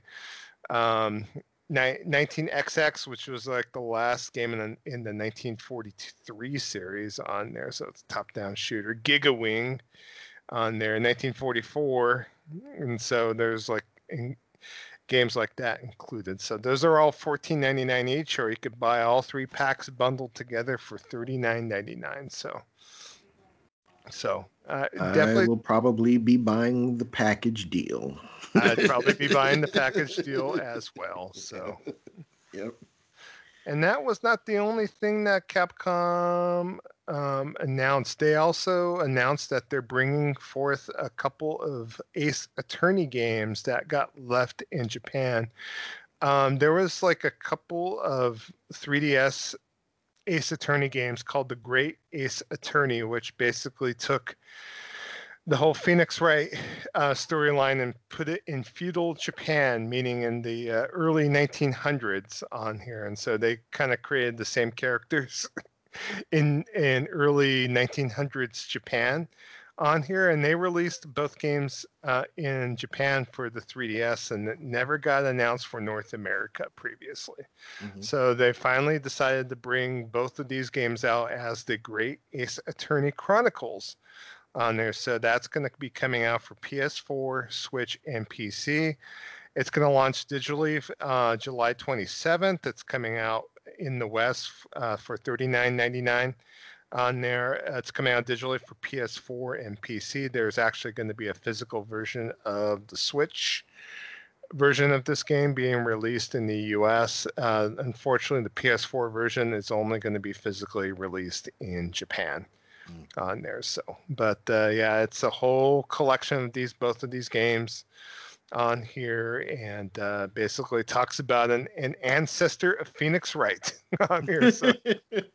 So they're going back in time to the late 19th century during Japan's Meiji period and London's Victorian era, and has more zany court shenanigans in the turn of the century in the late 1800s, beginning 1900s. In fact, they have a appearance from the quirky ace detective Herlock Sholmes. Oh God! So obviously, anything to avoid paying for that license, huh? You got it, yeah. So part of the thing is conducting crime scene investigations. Players will team up with Herlock Sholmes and deduct mistakes in the detective's overboard logic to uncover new facts. So. Oh my goodness gracious! So I'm just grateful these games are actually getting released in the West and in English. They have English voice actors featured and whatnot. So if you're interested, I did pick up the PS4 physical. I went to Amazon Japan and pre-ordered it there. So I'm having to pay about the same price as I would digitally for it, but add on between $18 in shipping costs. But Hey, I have a physical, so that's what counts, right? So, but Capcom is still keeping it. This was kind of something that was leaked as part of the when they were held cyber hostage. That everything that was in that document is come to pass, and this was one of the things that was listed in that document. So, is this something on your radar, Kev, or you might check out? No, I've never been. The Ace Attorney games never really appealed to me. I tell you, who does like them is my niece, my little niece. She likes the Ace Attorneys. Oh, you might want to check it out. It's coming out for Switch Physical, so I know Best Buy put a listing up, but they haven't busted that out yet. It's still coming soon on their website, but still, it's good support from Capcom, and they've had good support so far this year. I can't wait for what we talked about last episode with that Ghouls and Ghosts, or Ghost and Goblins Resurrection to finally come out. So, yeah, they've been hitting it. They've been hitting it this year. Yeah. Now, there was a couple other release date announcements, and so we'll talk about those briefly. So Namco finally has a date for Tales of Arise, the next game in the Tales series. So that game is going to be out on September 10th worldwide, and so they are bringing it out for PS5, Xbox Series consoles, PS4, Xbox One, and PC. So every platform is supported on launch on there. So, and basically, you're able to pre-order it now, both physically and digitally across all platforms on there. So got to see a little bit more, and it's just it's been a while since the Tales games actually come out, and so this is a new milestone for the franchise. They said they have a new artistic direction on there. They're using Unreal Engine 4 on this bad boy on there, so we'll have to see about the gameplay and whatnot. There's like a male and female protagonist to the game, and it looks like they just did everything right. I just love the fact that nowadays, like, everything's coming out day and date worldwide on these games versus having to wait for the Japanese release to get translated into English for an entire year. I think they're just making everyone wait until they're getting every language known to man and getting it out on there. So that kind of tells you where maybe the Japanese game market might be as far as the whole thing, that they're not releasing these quote unquote big budget games for the Japanese market until they're ready to release worldwide. Yeah, so, but I'm really curious to check this out. I know between that and Scarlet Nexus, which is coming out in June, that the games that Namco Bandai announced last year both have release dates now on there. So, and it's something to where I know I've always dabbled in Tales games, but this one looks particularly interesting. I'll have to take a look to see if this is something I'm going to buy day one. They are going to support DualSense haptic feedback on the PS5 on there. There is a free upgrade if you buy the PS4 Xbox One versions to upgrade to the PS5 and series versions. They have both performance modes built into the game, 60 frames per second, and if you want to play in 4K as well, you could select in the menu for that. So, okay. Have you ever gotten to a Tales game, or is that something where you've dabbled in them? I've dabbled. I'm trying to remember which one I was dabbling in, and I was enjoying it. There were two, and I honestly can't remember which ones they were. I know there was one, Tales of Berseria, I think is the last one, where you were that girl who was trying to avenge the death of either her brother or I played her friend. Yeah, that was one. I played a little bit of that. Then there was two other Tales games that I dabbled in. I never finished any of them. And I enjoyed what I played, but I always wind up getting sidetracked by other stuff, and I never go back to it. And that's the problem with some of these Tales games, is that I think that they're good, but if another bright and shiny comes out, it's going to take my attention away, and then by the time I'm ready to go back, I feel I have to start over because I've forgotten where I am in the story. Yeah, because it's you so got to long be since very I played. digital. And I mean, even myself, Yeah.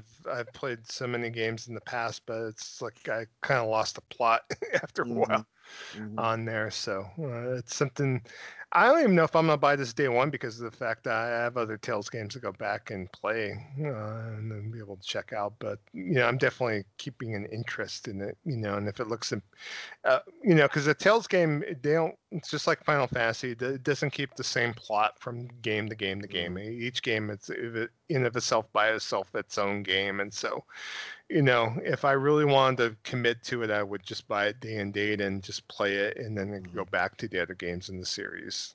Since I have them in my backlog if need be. So. All right, and another game got a surprise announcement. So, Phantasy Star Online 2 New Genesis will be launching worldwide in June. Sega has announced it will be available for Xbox One and PC via Steam, Epic Game Store, and Microsoft Store in the West, and also in Japan.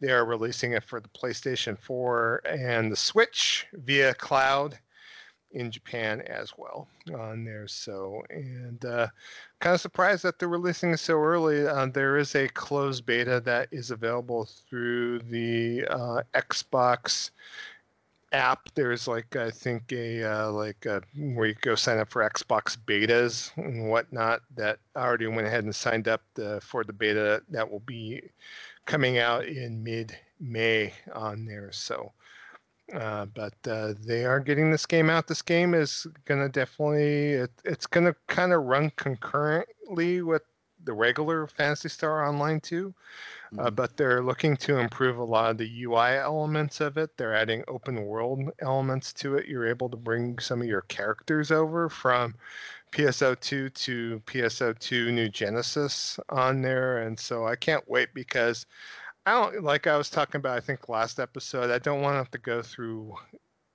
seasons and seasons of content of Phantasy Star Online 2. The menu options in that game are just really borked, in my opinion. And this is coming from, it took me a couple of weeks to even figure out what the hell I was doing. And I know, Kev, you just gave up, right? Oh yeah, yeah. Brother ain't got the time. I am not in that MMO dude. And the I am game, not. the gameplay itself in itself by itself was great, in my opinion. So. But all the extra layers on top, the MMO-ness of Phantasy Star Online 2 is just too much. And so I'm looking for this to be on my kind of jumping on point with this game. I don't know if you're willing to give this game a shot or not, Kev, once it comes out. I would, as long as those MMO menus are gone. Yeah, we'll have to see. Yeah, those Hopefully MMO menus gotta go. Yeah. We'll have to definitely check out and see if they made a lot of this more streamlined on there, because I know Microsoft's probably helping out with the translation. They do have English voice actors in the game too as well. I know that's part of the whole thing where they're talking about, and as far as the whole launch of the game. So I'll definitely keep an eye on this. I'm going to be in the beta, so I'll definitely take a look at it and see how well it is implemented, and we'll probably be talking about. I know Desmond stated that he's looking for this to be his jumping on point for the game as well. So, where are you gonna play it? Probably Xbox more than likely. So, but it's on both Xbox, Windows Store, and Steam. So, I mean, it's available pretty much those places. I kind of wish it wasn't kind of held to those platforms. It's also going to be on Epic as well. It doesn't look like there's going to be any sort of PlayStation or Switch release for the game, at least in the West, as of yet. So, as much as Xbox fans like to talk about, that we don't believe in holding games hostage on platforms, and Phil Spencer coming back, I think 9 months ago, stating as such on there that the shoes on the other foot, they have no problem holding it back as a exclusive for business, and I don't mind. It's business. It's all business. So yeah, because the Gematsu article that you linked, it shows a PS4, a Switch, and a PC in Japan. Box art. Oh, that's all in Japan. Okay. That's all in Japan. Yeah. Okay. Japan gets a physical starter package that's coming out on August 19th on there, but unfortunately, those versions are not coming out physically in the U.S. There's no And physical I'm assuming version. no language translation. Probably not. No. Yeah. If there is, then there's a possibility you could play on PlayStation that way on there, but I seriously doubt, because right now if you try to play PSO2 you can on your PlayStation, but it's all going to be in Japanese, so the English translation is gated onto the Xbox platforms for console. So Okay. yeah, unfortunate, but hey, if Microsoft's going to give you a money hat to translate this game into English, I got no problem with that. Mm-hmm. So all right. And next thing I'll kind of mention is a little bit of a state of execution. So Sony Interactive Entertainment has backpedaled and decided not to remove the PlayStation Store for both PS3 and Vita. So what happened is that Jim Ryan came and made a statement. There was a post on the PlayStation blog on there. Originally, the PlayStation Store for PS3 and Vita devices were planned to end this summer in August. Upon further reflection, however, it's clear that we made the wrong decision. So he stated as, today I'm happy to say that we'll be keeping the PlayStation Store operational for PS3 and PS Vita devices. PSP commerce functionality will retire on July 2nd, 2021 as planned. On here. So when he made a backpedaling statement on the blog post, indicated that when we initially came to the decision to end our purchasing support for PlayStation 3 and PlayStation Vita, it was born out of a number of factors, including commerce support challenges for older devices and the ability for us to focus more on our resources on newer devices where a majority of our gamers are playing on. Mm-hmm. We see now that many of you are incredibly passionate about being able to continuing purchasing classic games on PS3 and PlayStation Vita for foreseeable future. So I'm glad we're able to find a solution to continue operations and/or i.e. fight against this online controversy fervor about these PS3 storefronts and Vita storefronts going away. I could see the fervor on the Vita side, especially if you're a Vita loyalist. PS3, maybe not so much. I mean, I enjoyed both systems immensely, but at the same time, I don't see where the outrage is either. So it was kind of meant, and I'm glad they backpedaled at least on this, because they should keep it up as long as possible. But I love the fact that these passionate gamers out here on Twitter talking about it probably has not sniffed near a PS3 or a Vita in a long time, if ever. Probably. And they won't. They won't. And this is why I said. So I posted on Twitter. So that means y'all gonna start buying these old games, right? Start buying the games. They're telling you, well, due to their data was showing that y'all ain't buying those old games. That's why they took they made the decision to bring those stores down. Then the vocal minority gets on Twitter or gets on Facebook and starts bitching and moaning about it. Ain't even thought about a PS3 game, ain't even thought about a PSP game, ain't even thought about a Vita. In fact, when the Vita was available, they were snickering about it, and I guess rightfully so because of the storage solution that Sony decided to go with. But again, y'all didn't support it, and they were going to end it, and they were just going to, okay, let's take that money that we were spending and focus on new content. But no, y'all went and did your Twitter storm. And so now they're backpedaling. So my statement, y'all better make good and start buying them old ass games. That's what I'm saying. Make it worth. Gotta make it worth the while. I mean, if you're gonna put your money where your mouth is, y'all were complaining, I can't get my PS3, and treating the Xbox solution as if you can play every single game that came out on the original Xbox and 360 on your series consoles or your One consoles, which you cannot. No, you can't. So and acting like that is the greatest gift since sliced bread. So y'all go ahead and start buying those old ass games. But they're not going to do it because all they want to do is moan and groan and complain on Twitter or Facebook or whatever their social media platform of choice is. That's why I have no respect for a lot of these so-called gamers on whatever, man. Just if complaining on Twitter is your idea of gaming, then by all means enjoy. But for most of y'all, just making noise. To me, it's almost like there's a game within the game to talk about their platform of choice. They're more beefing on Twitter than they are playing their actual damn consoles. So it's like, yeah, it's like play your freaking game. And that and Ryan is telling y'all, okay, we're bringing this back. Y'all gonna spend some money, right? Y'all gonna spend some money, right? That's what Jim is telling. That's what this statement is telling you. Y'all gonna spend some money, right? We're bringing this to you.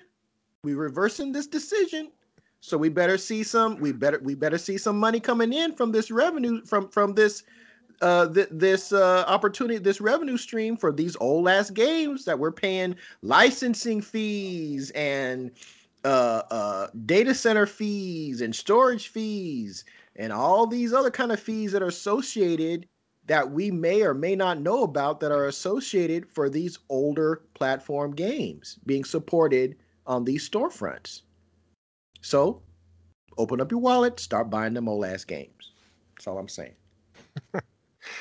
There was another thing too that some people have found a workaround to actually bring up the old PlayStation's PSN store for PS3 and also for Vita on the web on there. Because what happened was Sony took the stores down on the internet basically, but they only took down a certain amount of files, and so there's a plugin now for Firefox and a workaround on Chrome. That you're able to bring up those stores in the web browser now, still on there. So there's a backdoor into getting those storefronts available on your PC. That way you don't have to browse them on the device itself. So, yeah.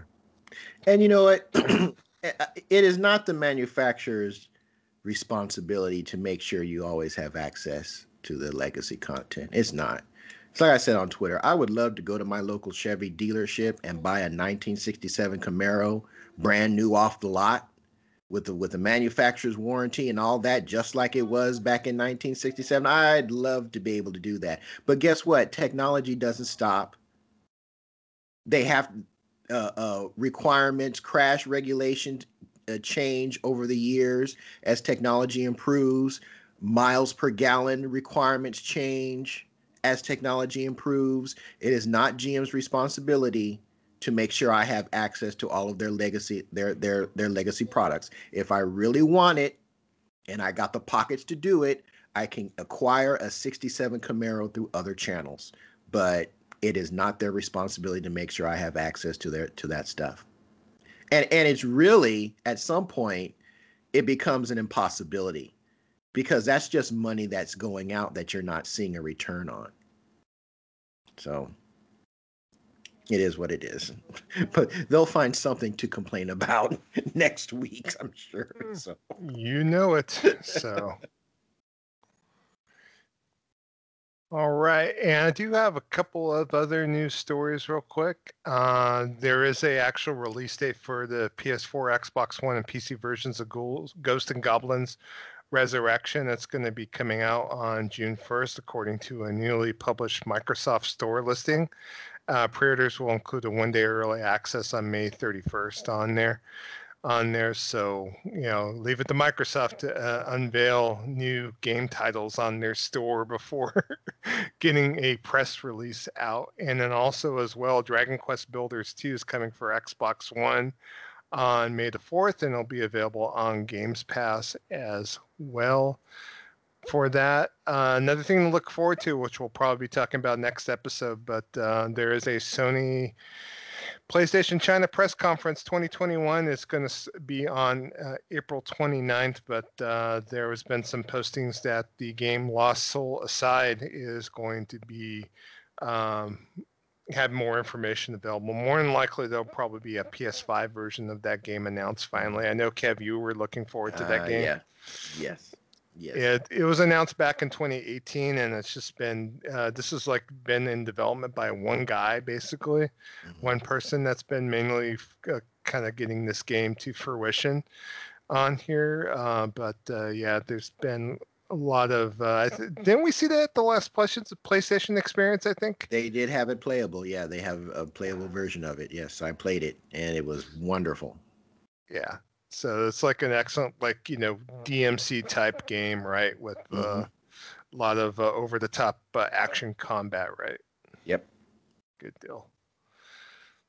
All right. Well, let's end on a note. And this is talking about our favorite game, Outriders, on here. So there is a news story on Eurogamer talking about what's happening in the game right now. And unfortunately, it looks like Outrider griefers are kicking co-op players out of in-game missions before they could get their loot.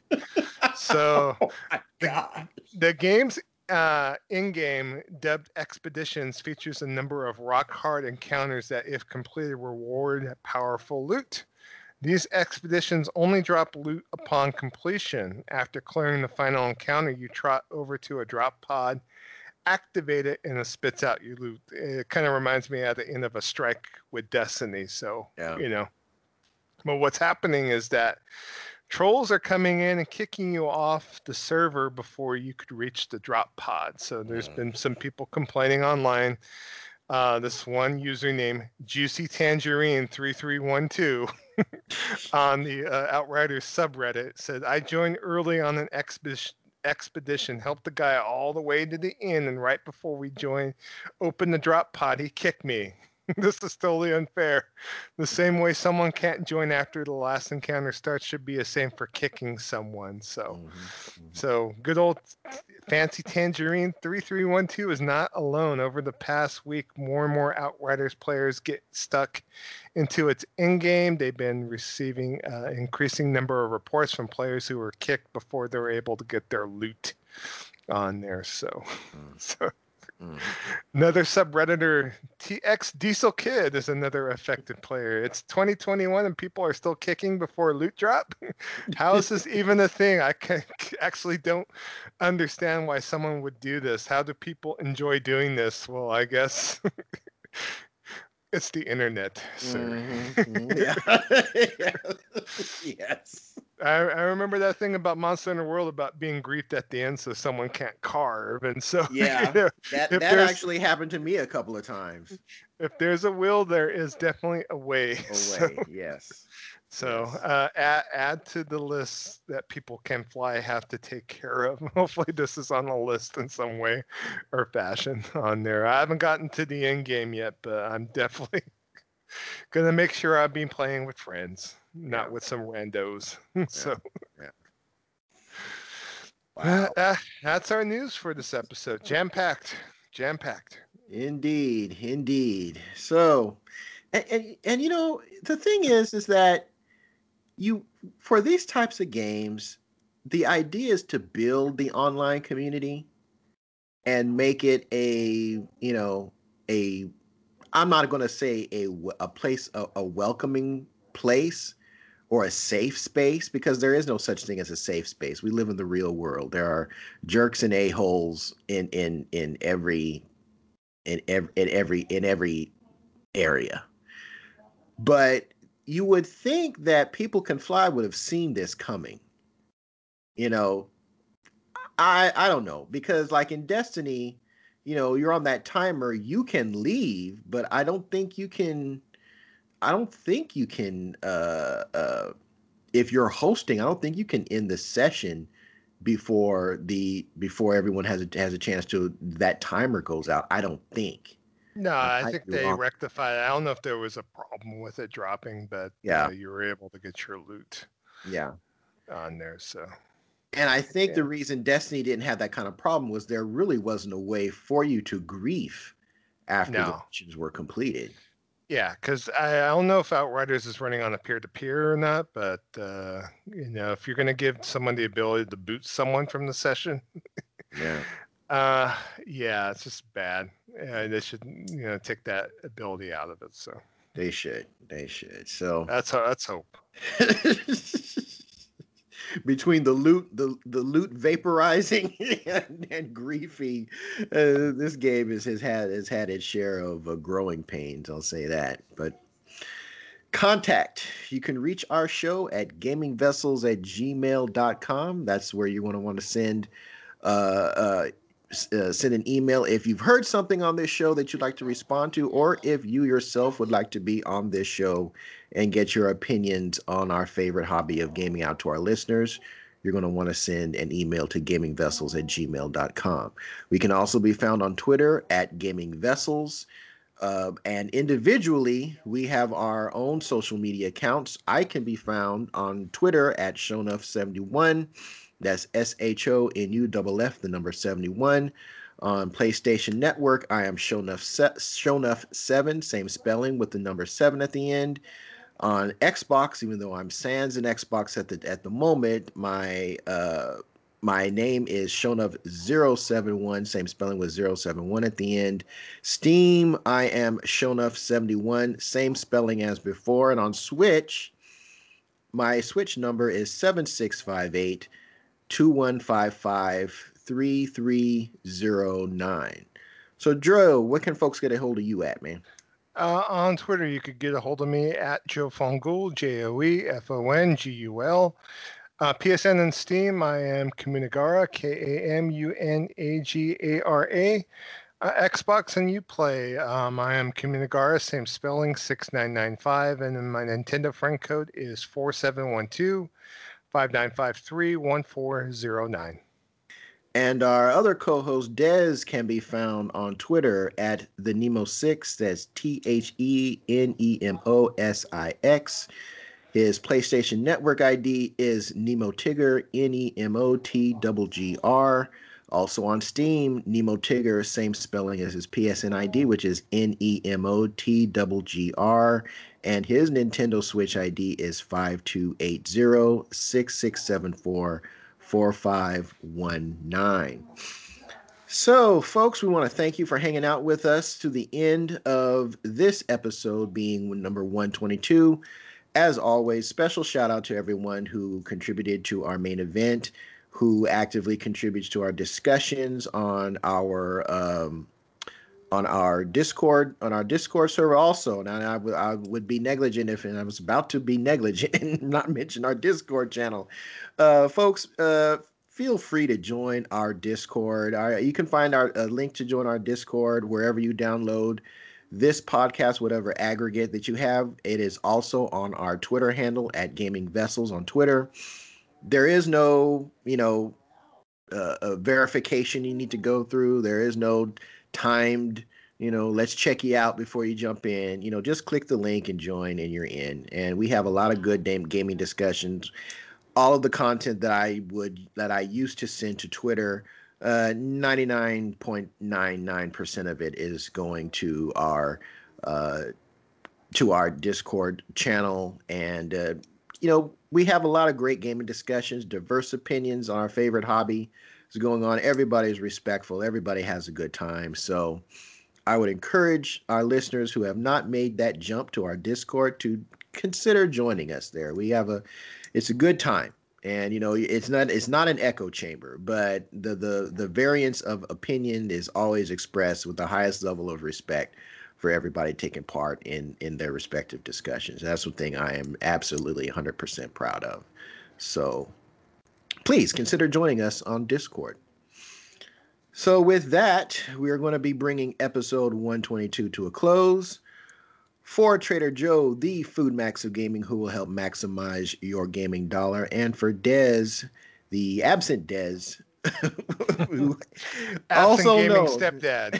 Yes. You're slipping, bruh. That child support is due. AKA the Bay Area Terror, AKA the High Res Hater, AKA Cat Daddy, AKA Gamer Stepdaddy. I am Shonuff71, and I'm telling y'all that we will be back next week with a new show. Peace.